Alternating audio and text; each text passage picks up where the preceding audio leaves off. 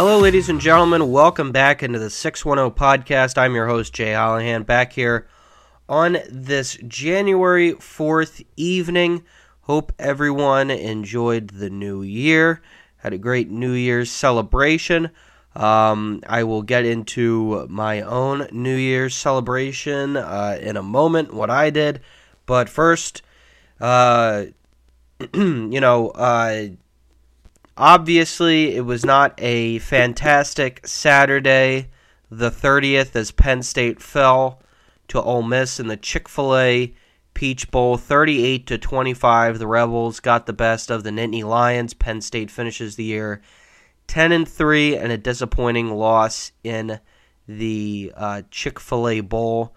Obviously, we'll be getting to that, but like I said, New Year's. Hope everyone enjoyed it. I unfortunately caught COVID the 26th, I believe, the day after Christmas. I came down and started feeling sore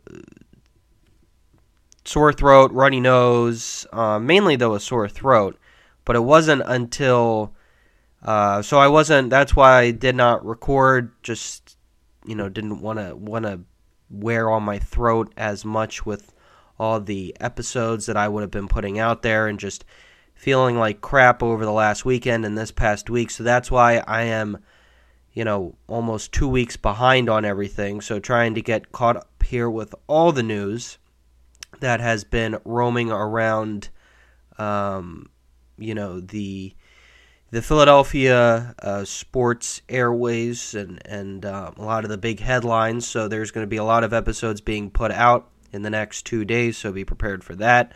Just want to preface by saying that. So let's get into the Peach Bowl. It was disappointing. It was one of those classic Penn State games we've seen over the last 2 seasons where they just completely fell apart against better teams. But, as James Franklin mentioned, it was, and this is where I give him the leeway, you were playing without a bunch of your starters. I mean, there was,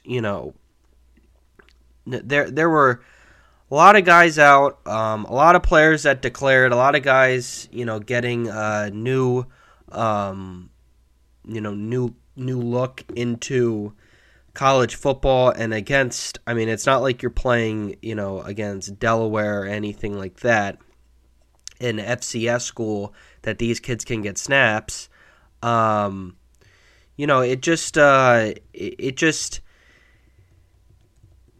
was one of those, classic that we've seen the past couple of years from, these New Year's Six bowl games that just doesn't do much for you, because it's not a great game because you don't have the full 22 going up against the other team's full 22.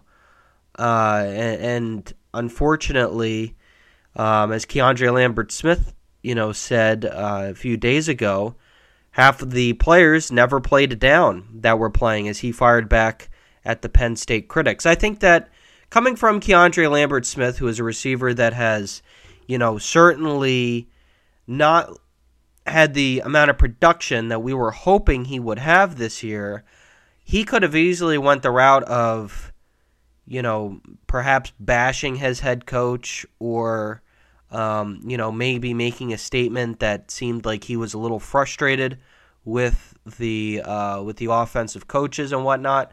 But he simply just said, half of these guys haven't played, so, it's kind of tough to judge. Now, like I said, this is a terrible, as I was alluding to, this is a terrible look, though, for college football. I'm glad they're moving it to 12 teams for the playoffs next year, so I believe each New Year's Six bowl game will be in the college football playoffs. That way, no kids will be sitting out. And when you get to these New Year's Six bowl games, for programs like Penn State and Ohio State and Michigan, Alabama, they mean nothing. Georgia, maybe not so much Georgia as we saw against Florida State, but Florida State too, they mean nothing for these teams that had their eyes set on the college football playoffs. This isn't it was the BCS national championship game, but you still had the Rose Bowl being played. You still had, the Sugar Bowl being played. The college football playoffs or the BCS was its own thing. Now with the semifinals, you've got these different, bowl games rotating around. I mean, it's just the face of college football is different.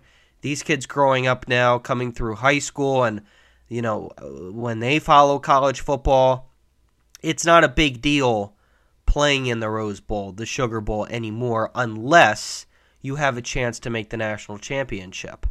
So, unfortunately, for these big New Year's Six bowl games, if you weren't the Rose Bowl or the Sugar Bowl this year, you were, for lack of better words, SOL, because, you're getting the short end of it, since your bowl game is being put on the back burner because kids, just don't value it anymore like they used to.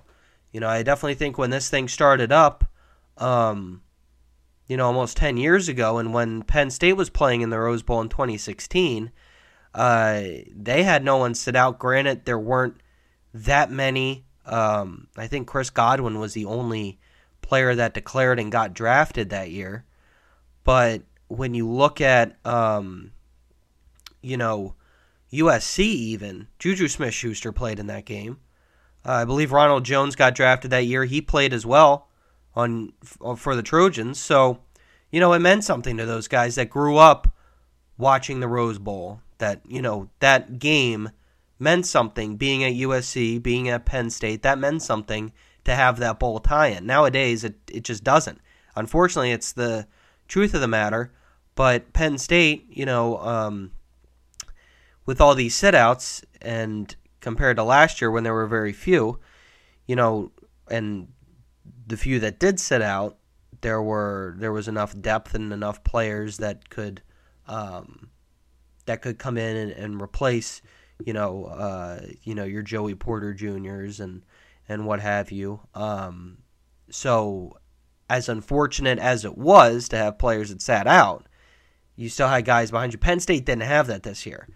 And that's a bummer. I mean, it definitely was the offense, though, or the defense rather. The offense, aside from the interception, I didn't think it was terrible. The interception, and then obviously the fumble, but the game was put out of reach. The interception in the beginning, that was a huge, a head scratcher from Drew Aller there. I mean, that's these little moments that the offense has had this year is something that I'm hoping this upcoming season, and I think I speak for everyone when I say we're hoping that this upcoming season, Penn State, completely gets rid of that. They're going to be better, coaching Drew Aller up to a point to where he's not out there making some boneheaded mistakes like that. And that's something that, they need to... James Franklin, who I think really needs to get in touch with Andy Kotelnicki.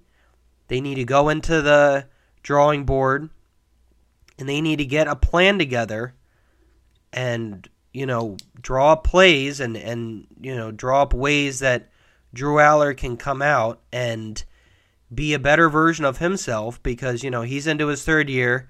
He could possibly get looks to be drafted, but, he's got a long ways to go if that's the case, if that's what he's looking for in his third season, which I'm sure he is. But he got a long ways to go because while we're still figuring out this transfer portal situation with who will leave, who will stay, you got to hope that Allard's going to be, ready to go with that mindset that he's going to be able to come in and have things, prepared, and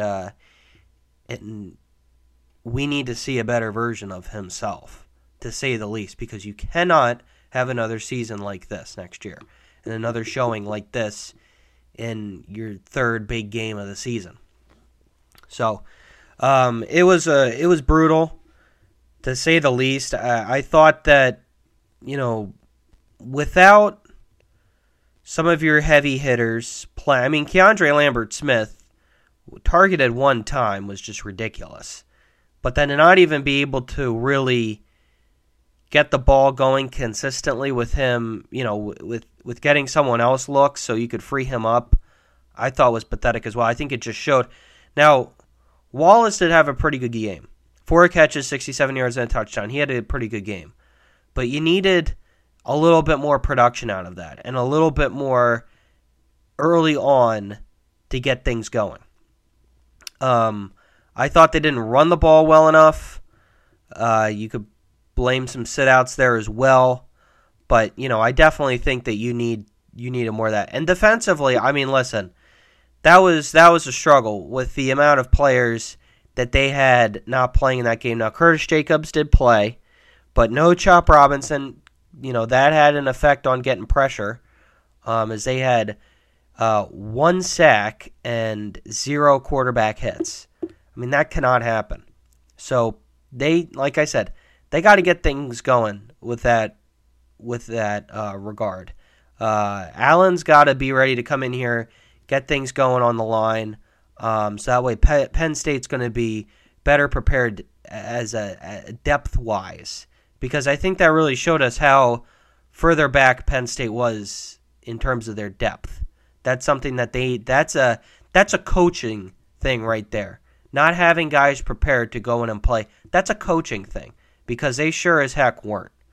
One player who I thought had a good game was Kevin Winston, and I was excited to see that he had a solid game, 9 tackles, which is good to see. However, with the loss, it wasn't anything that outstanding, but we need to see more of that as well moving forward. But yeah, so 38-25, it's unfortunate, but Penn State leaves fans with the sour taste in their mouth yet again. And a 10-3 season, which is something that I think double-digit win seasons, and I'm not necessarily saying anything that is not to the extent that is crazy or anything like that. I believe this is something that most people have figured by now, as we're into year 9 of this college football playoff, which is, or year 10, excuse me. Just having a double-digit win season doesn't cut it anymore for a lot of these programs.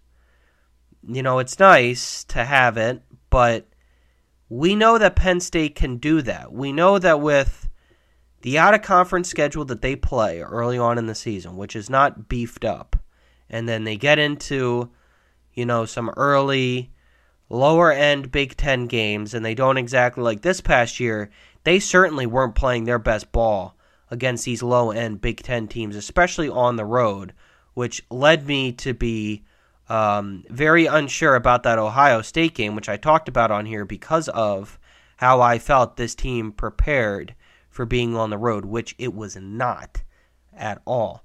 So, from that standpoint, I think Penn State needs to improve next year, but I just think that a 10-win season anymore does not seem to hold as much weight as it did before. Me, personally, I don't buy into that because I still find value in having a double-digit win season. However, what leads me at this point to think, whereas last year, okay, they got to 10 wins or 11 wins. And unfortunately, you lost to Michigan and Ohio State. But knowing that you had, some pieces there that weren't necessarily, ready to compete with the big boys, at least it didn't seem until they proved us otherwise. You thought, okay, 11 wins, won the Rose Bowl, that was still a successful season. This year, I don't think fans certainly have that same message because of, losing to Michigan and Ohio State again, struggling against a team like Indiana, and, just ultimately a out-of-conference schedule that just does not really do it for you. But, of course, with the 14 playoff, there's the margin for error is so small. Now that you have a greater chance with a 12-team playoff, but albeit their schedule next year is going to be a lot tougher, beginning with week 1 when they play, I believe, at West Virginia is what I'm seeing here. You're going to have a much better preparation going into this. And it's for sure going to have to be one that the coaching staff, I think this is the last straw for James Franklin. I really do. As crazy as it is to say, it's just, I don't know where else you go. Because at a certain point, you're not going to get respect on the recruiting trail. It's going to hurt you recruiting. And we can sit around and, say and defend the coach all we want, but at the end of the day, you got to get results. And he's getting paid too much money to show up small in these big games. 2016 was one thing if it happened against USC in a Rose Bowl. But, dude, you've been around too darn long. This is your 8th season in which you've had a team that on pen and paper looks like they could contend for a college football playoff. And you can, never mind 2020 and 2021 was what it was. But all the other years, the lack of preparation going into big games, the message that is clearly not getting across to the players has to change, in my opinion. That's what I need to see you done, or else that's going to be it, and they're going to be moving on. At least they should. If next year's season, I'm not saying it's a college football playoff or bust, don't get me wrong, because I think, you can't control how the pollsters will vote, even when it moves to 12. But if they come out and they're 6-6, 5-7, that's it for me. That's it for me. I mean, anything other than that, and anything other than putting yourself in contention, that's it. But I digress when I look at who is leaving, which also brings an issue. It came out today that Alex Felkins will be declaring for the draft. Kalen King, the outstanding cornerback, will be as well, who could possibly be, in my opinion, at best a day 2 pick at this moment. Adissa Isaac, Chop Robinson, who looks like his stock is going to be around the top 10. Theo Johnson, Curtis Jacobs, Caden Wallace, Daquan Hardy, and Olu Fashanu have all declared. That's some big losses on your defensive line. That's 2 of your starting defensive ends, a staple as a linebacker, a solid tight end who we really got to see this year put up some good numbers. One of your one of your best young cornerbacks that you've seen at Penn State, Kalen King, and a solid nickelback in Daquan Hardy, and maybe the best offensive tackle in the draft in Olu. I mean, that's a huge, huge loss for Penn State. We're going to see what they do now. With all that, Penn State did land a big commit last night as Julian Fleming, former Penn State recruit, former 5-star, the former top recruit in the country in 2020, is coming home to Penn State.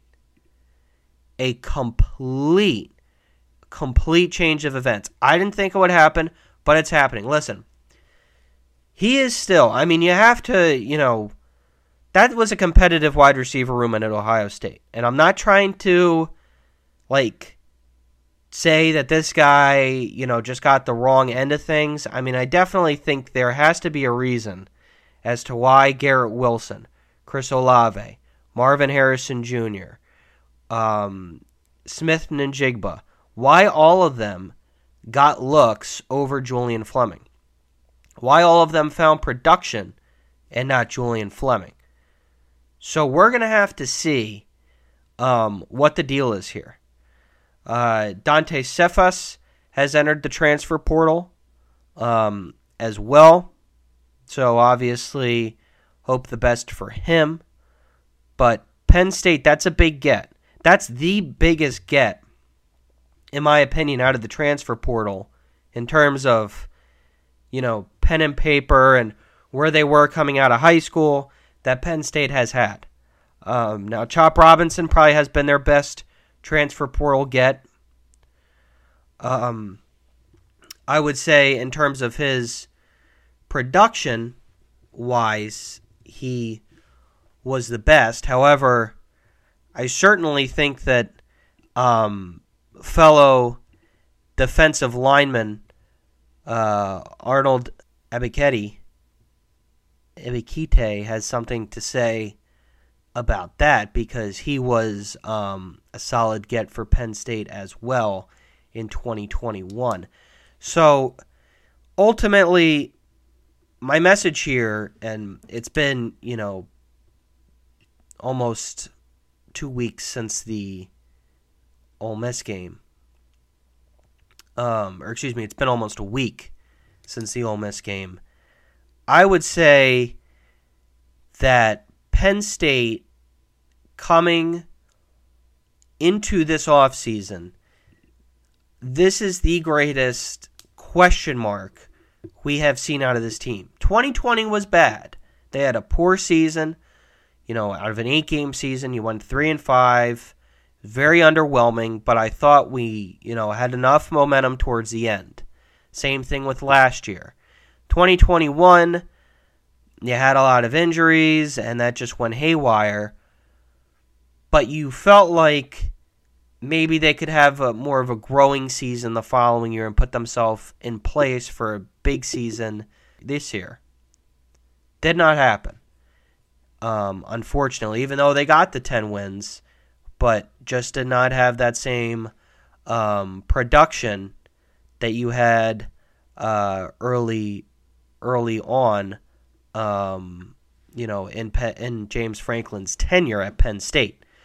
So Penn State's got a lot of questions that need to be answered, starting off with getting Drew Aller right for next year. So thank you, everyone, for tuning in. I'll be back on throughout the offseason as we get some more news from around the transfer portal, who may be leaving and who may be coming in. So thanks, everyone, for tuning in. And as always, I'll talk to you next time.